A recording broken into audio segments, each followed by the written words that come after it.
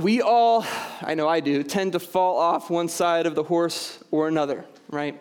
That's a phrase made popular by Martin Luther and probably others, right? So, where is it, February 26th? So into the new year, New Year's resolutions have probably faded off by now, right? So it's either no diet or the starvation diet, right? And whatever you probably resolve to do, unless you're not me, I guess, then things have probably fallen off a little bit come the end of February, right?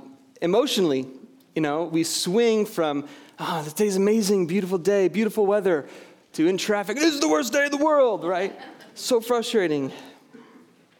Welcome to New Jersey, right? We can even more seriously, we could judge a group of people, right, by being all good and those people are amazing, or this group is all bad, right? We can, in our Christian faith, we can be all about a strict obedience, that we need to follow the letter of the law, but then, and we're killing it and we're doing good, and all of a sudden we give up and like, what, it doesn't matter. It's all grace, it's okay, everything's fine, We could fall off that side and not worry about rules and obedience. And so that specifically, I think, is Jesus' concern, one of them, in our passage today, where Jesus helps us strike this balance that's needed, that we're going to see throughout the Sermon on the Mount. And that balance, what brings balance to us, is wholeheartedness, is this idea that we must follow God with all of ourselves. And that is made through God's work in us. As we look to the end of our chapter, another overwhelming phrase, be perfect as your heavenly Father is perfect, really. And Pastor Josh is going to go through the rest of the chapter next week, so I'm not going to steal too much thunder. But the idea of, it's not moral perfection, but it's wholeness. Wholeness, wholeheartedness. Be whole, be complete, be mature. Jesus wants all of you, not just your obedience. And so I'm going to give you the big idea of our passage before we jump in. We'll revisit it throughout. But Jesus affirms the law through fulfilling the law. And he calls us to wholehearted obedience. Say it again. Jesus affirms the law through fulfilling the law. And then calls us to wholehearted obedience. The law is good. He fulfills the law, affirming that it's good. Affirming that obedience is good, but he calls us to wholeheartedness. So, we'll come to verse 17 here. Do not think that I came to abolish the law or the prophets. I did not come to abolish, but to fulfill. So we see right off the bat that Jesus is seeking to correct their thinking before he even gets started here. Right? Given the controversial nature of the next few chapters, the next few verses, where he's saying, remember, you've heard it said in the law or in your oral tradition, but I'm saying to you, someone might come and say, Jesus is just trashing the law. Like, Jesus is done with it. He's starting something new and revolutionary. And so it may give off that appearance that he's abolishing the law and the prophets, starting over. But that's actually not further from the truth. Jesus' purpose in coming was to fulfill the law and the prophets. His coming, he says, I have come from heaven, right? His advent, his incarnation. The purpose, one of the purposes, was to fulfill the law and the prophets. So, before we get into that idea that's just loaded about fulfillment, I want to talk about what does he say here about the law and the prophets. What are the law and the prophets? It's a little bit different than our concept of law. When we think of law, we usually think of ethical things that come to mind. And so, when someone comes and said, hey, I fulfilled the law of the great state of New Jersey today, you might think, okay, do you abide by the speed limit? Like you obeyed? What was that? What was that, right? We think of legal obedience probably when we think of law. When someone says, I fulfilled the law. But in that time, and the word law actually meant Torah, which is the first 5 books of the Old Testament, right? For that Jewish audience, first 5 books of the Old Testament. So when Jesus is saying, I came to fulfill the law, we'll get to the prophets in a second, but the law, Genesis, Exodus, Leviticus, Numbers, Deuteronomy. How do you fulfill Genesis? Right? It's a story. How do you fulfill the first half of Exodus? It's a story. Exodus 20 starts with 10 commandments, and then we're off running with law and commands, all through Leviticus. Numbers, what's Numbers? It's numbers, right? It's like, it's genealogies. How do you fulfill that? And there's some commands in there, the story in there. Deuteronomy is the covenant code for the Israelites, right? It is a lot of law and there's also story in Deuteronomy as well. So in a nutshell, we have a narrative of the people of God in relationship with God, and their covenant defines that relationship in the first 5 books of the Old Testament, all condensed into the English word in our translation, law. And then it says the prophets. And for them, it's not just like Isaiah, it's everything else. So it's Joshua, Judges, Ruth, all the way through, in the order is different, but it's the same books all the way through Malachi, right? So all the history books, all the poetry, law and prophets includes the entire Old Testament. So the prophets are the interpretation of the first 5 books, right? You have the first 5 books laying out the narrative of the Israelite people and the laws and the covenant relationship they were to have. The prophets are the explanation, the interpretation, and the calling back to obey that. Okay, so Jesus is saying, I fulfilled all of that. That's what Jesus is saying when he said he'd come to fulfill the law and the prophets. So now we need to know what fulfillment means. And this is another loaded term.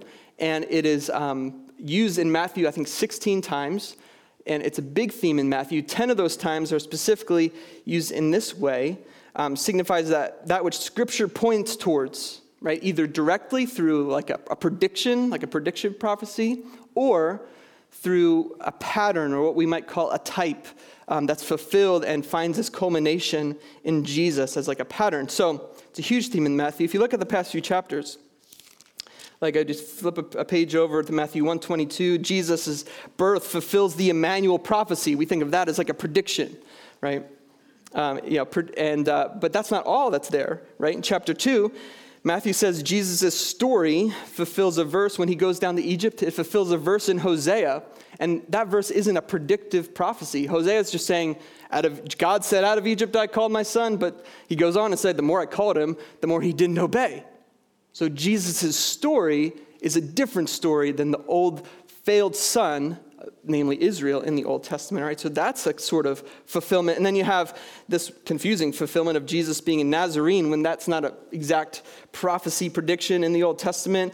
One of the biggest ones is in 3:15, when Jesus' baptism, and he says, I have come to fulfill all righteousness. Telling John, hey, let me be baptized. This is for us to fulfill all righteousness. It's indicating he's bringing about God's redemptive plan. If you flip over to Matthew 4:14, we see that we have Jesus preaching in Galilee, and that preaching is a fulfillment of Isaiah's promise about light dawning in the darkness. And there's so many more scattered throughout Matthew, but that's just the first few chapters, and we can summarize it in this way, right? And I'm just going to blow through it. So this is what a Jewish audience, this is what an original audience would have kind of heard as they read the first few chapters of Matthew, right? Over the opening phrase, an account, which is really the word Genesis in Greek.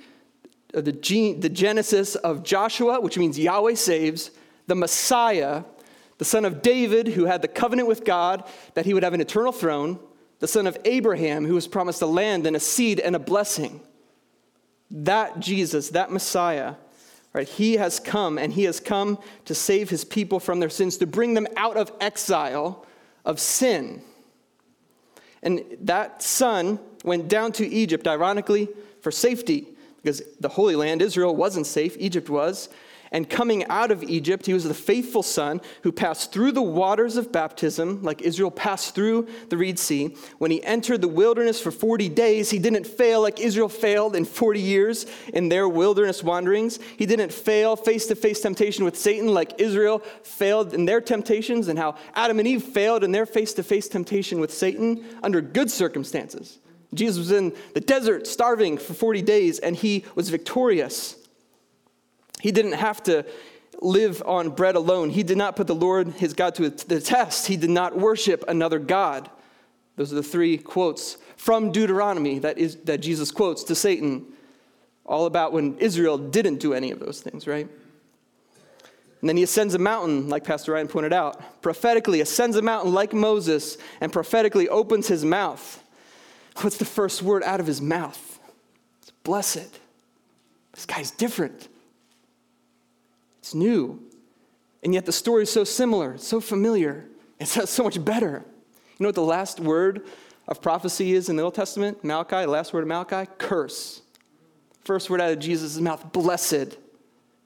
It's a different story, similar story, a better story. This is fulfillment, friends. This guy is doing it. He is fulfilling all righteousness. So fulfillment is so much more than ethics. It's so much more than just doing the right thing. And it's also more than prediction. So like it's not, we think of fulfillment maybe, you'd use a baseball analogy, right? Everybody knows it's American sport, right? You know, the Old Testament guy cracking one out to center field, and the New Testament guy's like, yeah, I got it, boom. Like fulfillment, like prediction, prophecy, boom. It's way more than that, right? We could think of it just this straight line. It's the whole story of the Old Testament. The whole thing is being fulfilled in Christ. And this is what Matthew's just brilliantly laying out for us. So Jesus is saying, far from wanting to set aside the Old Testament, not setting it aside. It's my role to bring into being that which was pointing forward to carry the law and the prophets into a new era of fulfillment. And in that new era, the authority of the law and prophets is still the same. It's still Scripture. But the role is going to be different now that the fulfiller has come. The fulfiller of the law, not the law, is the ultimate authority. And he has the authority, as we'll see the next few weeks, to give their right and deeper interpretation and really take them then to their ultimate destination, what they're for ultimately, what it is for. So the law and prophets pointed toward a time of fulfillment. And since they needed to be fulfilled, they were provisional until the actual fulfiller, Jesus, the Messiah, comes. But they're always going to matter. It's always important. It's not discarded. It's still part of Scripture. It's still valuable, as we see in verse 18. Truly I tell you, until heaven and earth pass away, not the smallest letter or one stroke of a letter will pass away from the law until all things are accomplished. So Jesus starts, verse 18, beginning, truly I tell you, which really is amen, right? The thing we throw around after prayers, at the end of things, usually is at the end of things. Jesus, throughout all the Gospels, he begins with truly or amen, right? Which is saying what I'm about to say is authoritative, right? What did the Old Testament, they say, it is written, the prophets might say, thus says the Lord, it is written. Jesus says, I say to you, right? That's why people are stunned at the Sermon on the Mount. At the end, they're like, yeah, his teaching's crazy, but also he has authority at the end of chapter 7. Like his authority is astounding, what he's claiming. Jesus says, truly I say to you. It's his teaching is with authority, and he carries that weight of the fulfiller of the law, speaking the truth. And here he says that Torah, law, will not pass away at all until the end of time.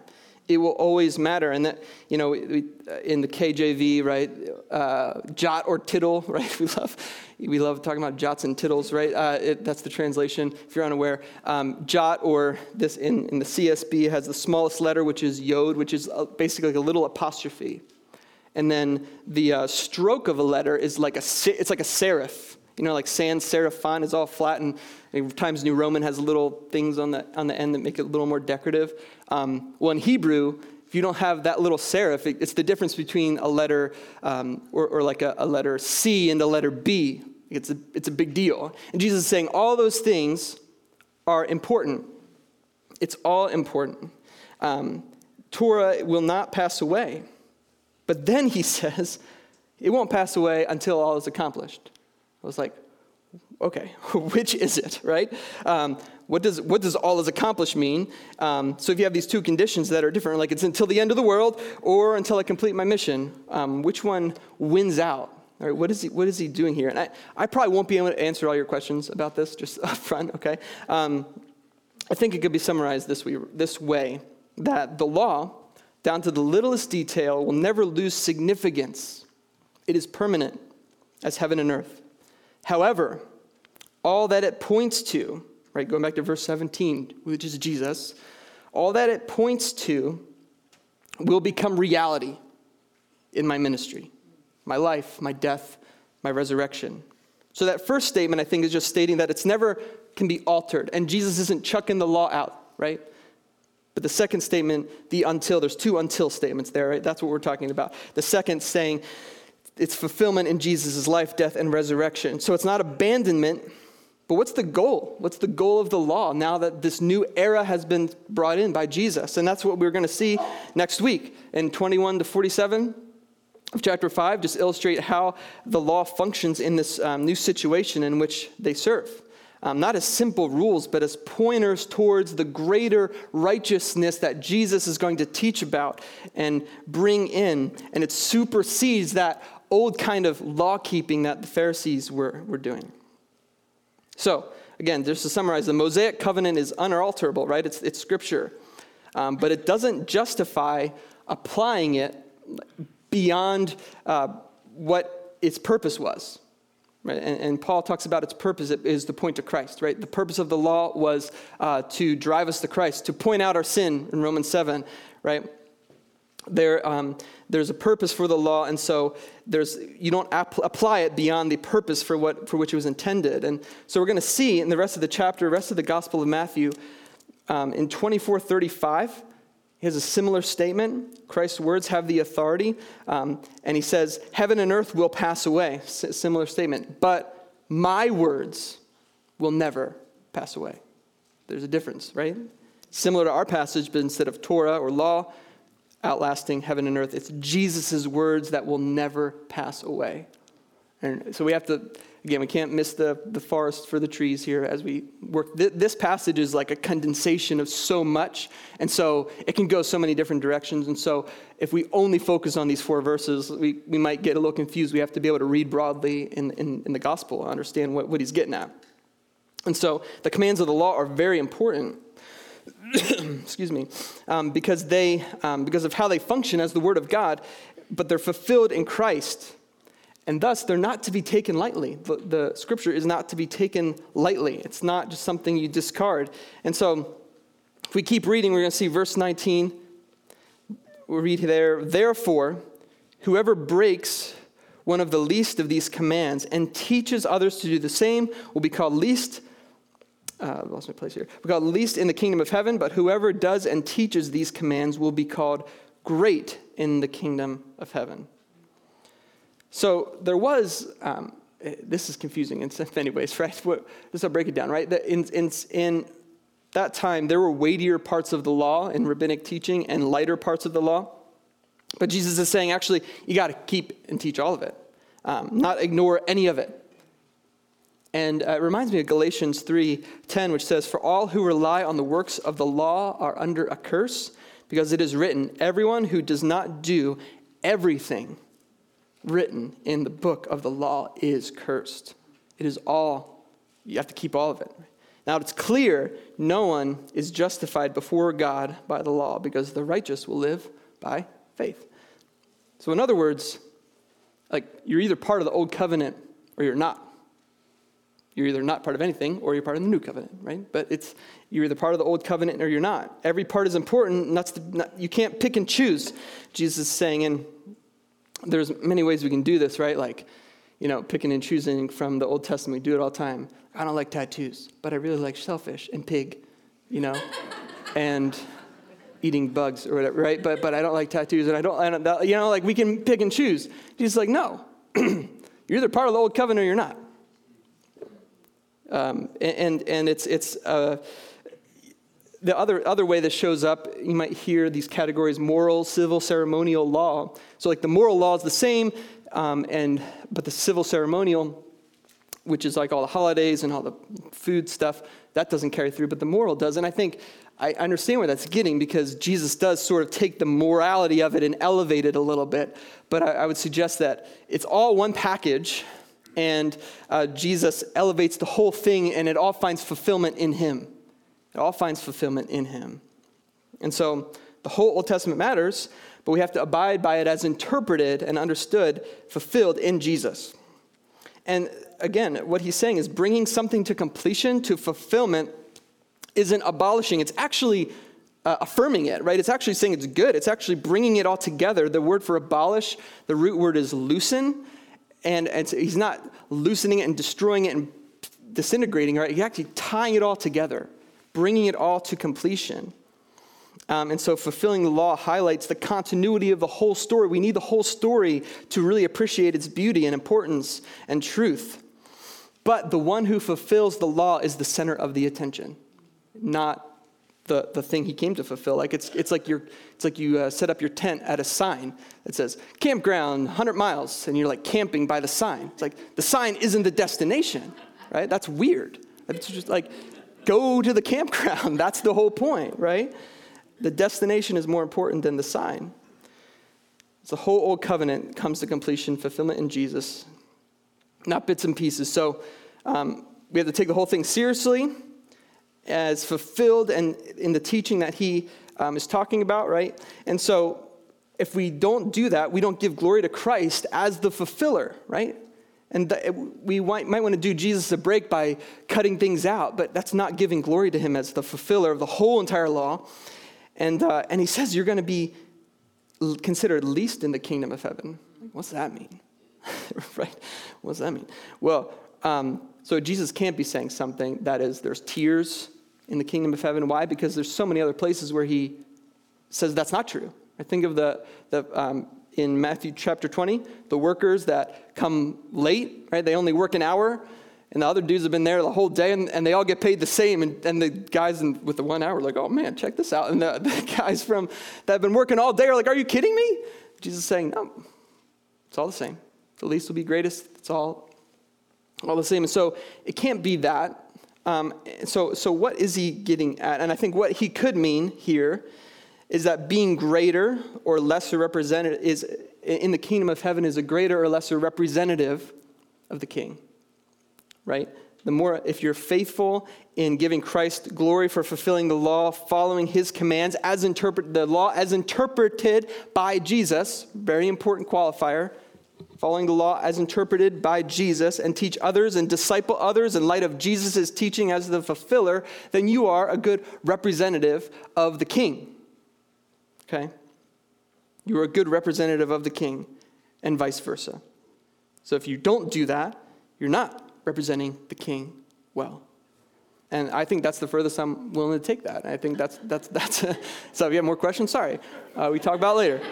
So, but I think that's as far as, as far as we can take that. So before we get into the kind of the bomb that is verse 20, we need to talk about why this matters, right? There's a sense in which our hearts, this is the one thing Jesus is addressing here. Don't think that the law doesn't matter. Don't think that obedience matters. And that's kind of the version of Jesus that is often prevalent in the culture and even in our hearts, right? If we're honest, right? The hippie Jesus, right? Like, all that obedience, holiness stuff is totally like BC, dude. Like, just chill. Totally less millennium, right? Don't worry about it. No, that's not what Jesus is saying. Just be cool and chill and get over it. No, that's not what he's saying. And that's not me. That's not representing me. Radical obedience is what we're called to. And the law is important. It exposes sin. It drives us to Christ. The law points us to Christ. It is not to be discarded. Paul says, should we keep sinning so that grace would abound? No, of course not. And so the law matters, and we have to ask ourselves, why are we so tempted to squeeze out from under the law and not come to Christ, right? Because that's the thing. It is a lot. It is overwhelming. We're going to read the next 20-some verses next week. It's a lot. Like, it's overwhelming. What do you do with that, right? Do you try to squeeze out from under it, ignore it, deny it, suppress it, try to escape? Or do you come to Christ and ask, God, I need a new heart. It's what you've promised, and you're calling me to it. So would you give it to me in faith, right? It's important. We don't sin so that grace would abound. The law is important. Obedience is important. So, but given these three verses, we can also fall off the other side. We can think that radical adherence to the law will get us into the kingdom. Now, the Pharisees are probably listening to these three verses. They're like, oh yeah, keep going, right? But the last verse in our passage says the exact opposite. Right? Radical, simple adherence to the principles and to the statutes without wholeheartedness is the exact thing that disqualifies you from the kingdom, Jesus says. Verse 20, for I tell you, unless your righteousness surpasses that of the scribes and the Pharisees, you will never get into the kingdom of heaven. And that is disturbing. It's uncomfortable. Some of you are like, dude, I brought a friend today. Like, would you chill? Thought this was a nice place. Yeah, I'm just reading what Jesus says. The Pharisees would have approved of 18 and 19. Yeah, everything, the law is eternal. You know, I don't know about the part about it passing away until all things take place, whatever you mean, but the Pharisees value the law, the meticulous keeping of the law, right? They did it. They were doing it, right? The people hearing this would have been so disturbed, because the Pharisees, the Jesus Storybook Bible so aptly puts them the extra super holy people. You know, I love it, and that's a kid Bible, but I think it's accurate, right? And they loved the Bible, they loved keeping it, they studied it all the time, they enforced it, they taught it. So the people hearing this, let's get in their shoes first, right? They would have been confused, discouraged, disturbed. The average person didn't have time to read the law. Many of the average people couldn't read. That's why they went to synagogue to hear. So how in the world can I surpass that guy who can read, one, who studies, who teaches, who's dedicated his whole life? Like, what in the world? And I don't know what analogy works for you. You have to fill in the blank. But it's like saying, I have to write music better than Bach or Beethoven or whatever the kids listen to these days. It's so cool. It has to be better. Or maybe not even that. I think it's probably worse. It's like going down a 3 to 5 year old class saying, hey kids, you're not going to get your goldfish today snack if you don't exceed the grade of Dr. Ryan Boys on this nerdy Hebrew exam. And then at the end you have to quote verbatim your favorite dead theologian. Okay? You won't get a snack. Oh, turn it over, there's a map on the back. Yeah. You have to, yeah. Like that, they're just staring, what? Right? It's impossible. Right? They can't do that. Can't even read.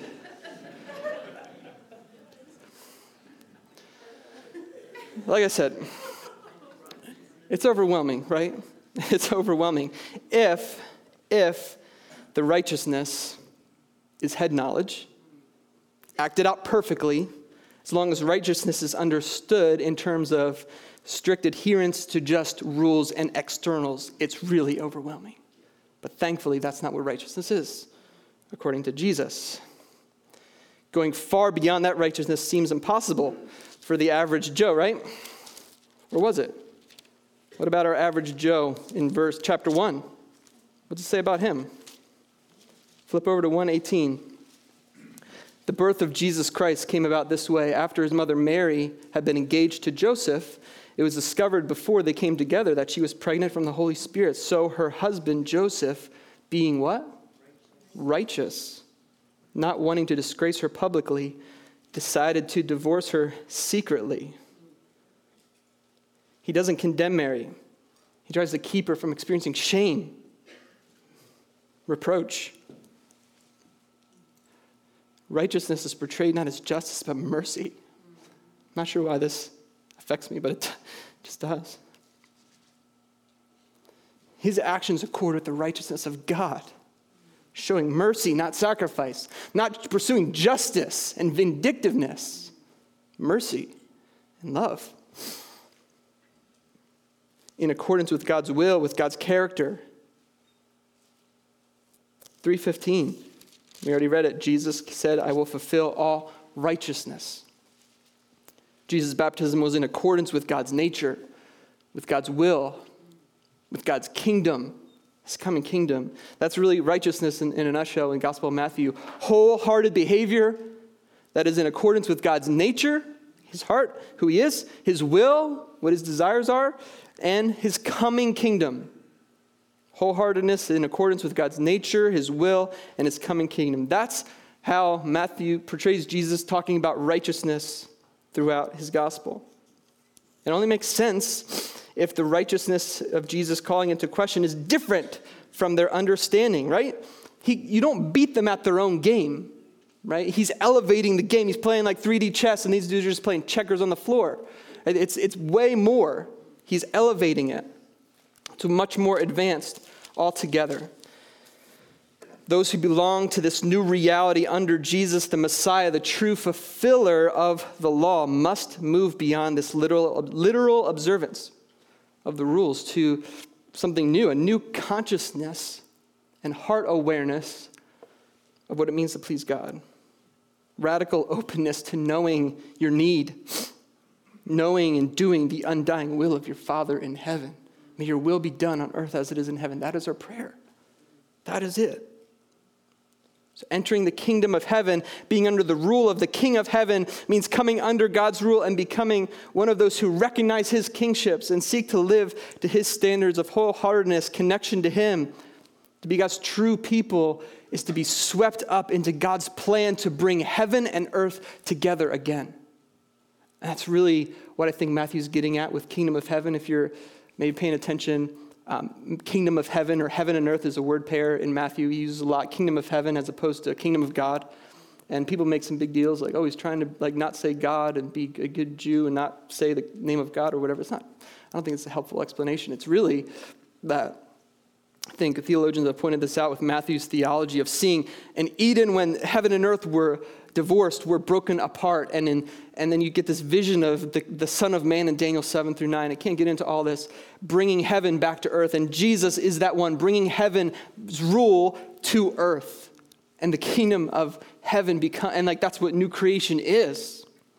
And I think, so when you see kingdom of heaven, and it'll keep coming up, just be aware there's a rich theology of what Matthew's trying to do there with that phrase there.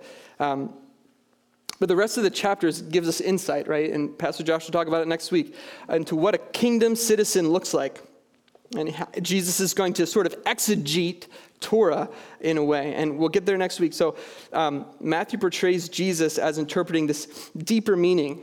There's other places in Matthew we could talk about this, right? The deeper meaning of the law that is against the righteousness of the scribes. I think I already talked about it. Hosea 6:6, he mentions it twice in the Gospel of Matthew, which is, I desire mercy, not sacrifice, right? Chapter 12, he picks the grain of the Sabbath, and on the Sabbath, and it's kind of a borderline thing. The Pharisees are like, oh, gotcha, what are you doing? Jesus is like, no. The Sabbath was made for man. And there's a lot of questions around that, but in chapter 15:11, it's not what goes in that contaminates you. All the food laws and cleansing laws and washing hands and all that stuff. It's not what goes in that corrupts you. It's what comes out of your heart that corrupts you, right? And in the Sermon on the Mount, we'll get there next week. Sorry, Josh, keep talking about it. But, the divorce laws, there's all these laws about divorce, and Jesus saying, nope, elevating it, right? Or oaths. Don't take oaths at all, actually. I know there's all laws about oaths. Don't take them at all. The one that's kind of sticks out the most is verse 39 of chapter 5.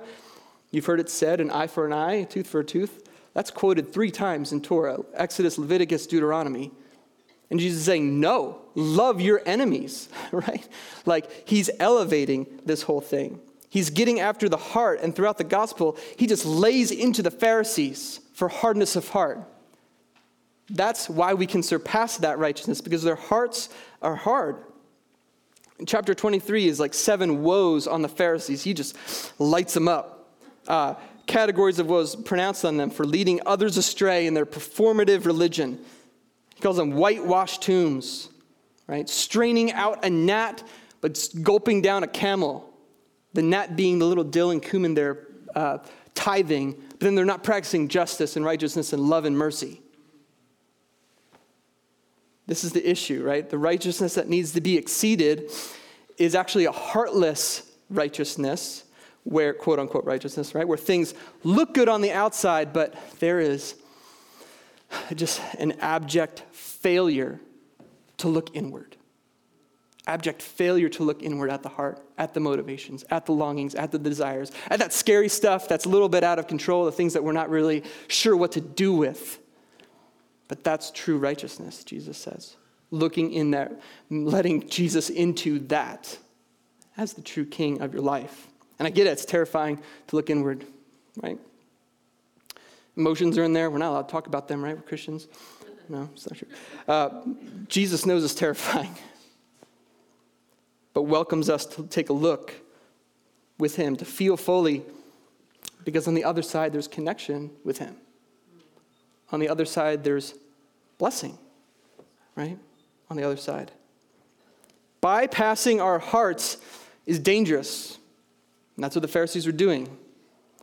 And we can bypass our hearts two different ways. It's not really talked about here. The low way, the corrupt way that we think of as Christians is bypassing our hearts through numbing out, right? Addictions and all the things, the vices that we, the vices, not devices, the vices that we talk about, like, all the things that we're addicted to. You know them all, right? That's one way we bypass our hearts, choose not to feel, choose not to connect with God. But there's another way that we bypass our hearts. Religious performance, denial of what's really going on, of our longings, desires, emotions, needs that Jesus wants to be present to, wants to transform, wants to take over. You ever notice, and we already went through the Beatitudes, so they're a little fresh. You notice how emotionally charged the Beatitudes are?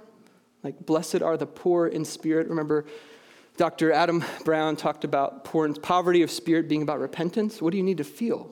Guilt. If you have a hard heart against guilt, you won't have poverty of spirit, and you won't get the blessing that comes with that. Guilt needs to be felt, right? Blessed are those who mourn. Why?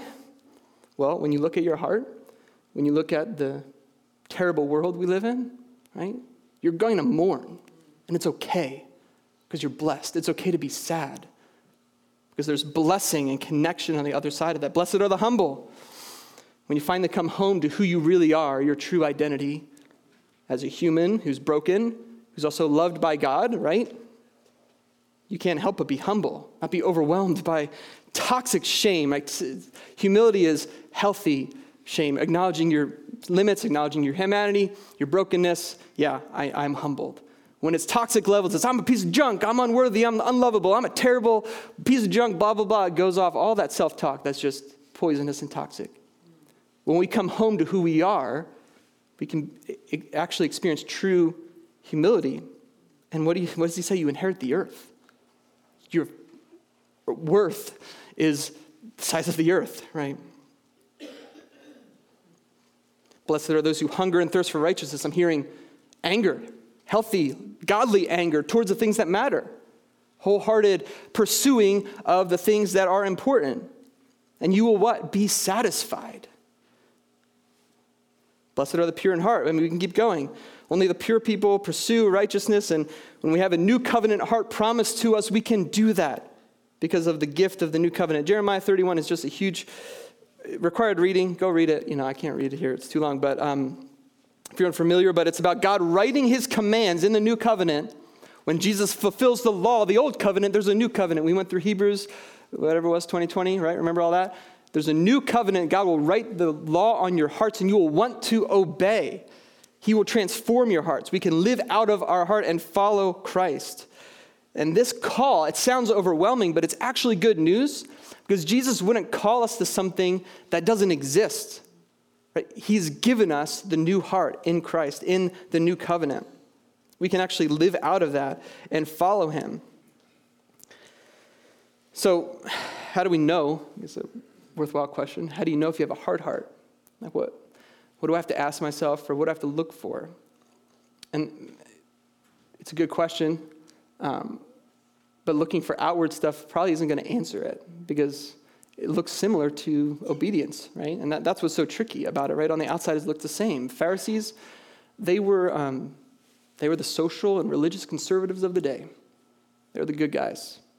I know in the Gospels they're not, but in the first century Judaism, they were the good guys. They were the pinnacle, right? They loved the Bible, okay? They had hard hearts according to Jesus. So someone with a hard heart like theirs would come to church. They would tithe, just like they did, right? They would serve. They would do all the things. They could look like a kids volunteer, hospitality volunteer, youth member, youth worker, pastor. They refused to look inward with Christ and instead numb out their heart have a hard heart through service, through doing religious things, constantly trying to deny and suppress the heart and just work. And we talk about the lower pathway, when we bypass our heart through addiction, and we know that's all bad. This is just as poisonous. It is an addiction. It's addiction to certainty, to control, to knowing I'm good and I can control my behavior. And I can make it. And you can speak all the religious words that just paper over reality. Man, I have an allergy. My biggest allergy is Christianese. It's on my chart in my doctor's office. It's a powerful drug. And I'm not, so don't hear, your Christian statements you hang on to that are good and you can tell me them after church. I won't judge you, right? So that's okay. But it's what they're used for and how we paper over with fake religious language our sinful hearts, the things that we're maybe not even sinful, just afraid to work through and deny. We deny our suffering. We deny reality. And when we do that, we can lead ourselves astray and lead others astray. And that's dangerous. Jesus has a lot to say to the hard-hearted Pharisees who lead people astray with religious language. It's not good. It's something like tie a boulder around your body and throw yourself into the ocean. It's not good. He's not happy about it. When we promote a delusion in ourselves that denies the realities of our heart, we can minimize suffering with Christianese. It's going to be okay, whatever. Throw things at it like that, right? We could focus on behavioralism in ourselves and in others. Sin hunting and providing a false hope that you just do this and you'll be fine. You'll do this and be transformed. And it's just like the Pharisees, just giving this. And I know this is edgy. I know, trust that I have a good intention with this. But we can be telling this G-rated delusion of reality when the reality is R-rated. Hard, suffering is real, sin is real, our hearts are hardened and our hearts are broken. We just talk about this delusion, man, and it's just, we just numb out on our service, numb out on substances, numb out to avoid the brokenness, to avoid the pain. God never gets invited in to do the deeper work. And we just avoid the pain and the sadness and the sin and all that stuff, and we just try to paper it over. But blessed are those who mourn. There's more for you than just religious performance and cheap spiritual platitudes that mask that ugliness. There's more. Jesus is saying there's more. That's why he says righteousness must exceed. He says exceed, more, overly exceed, the Greek there.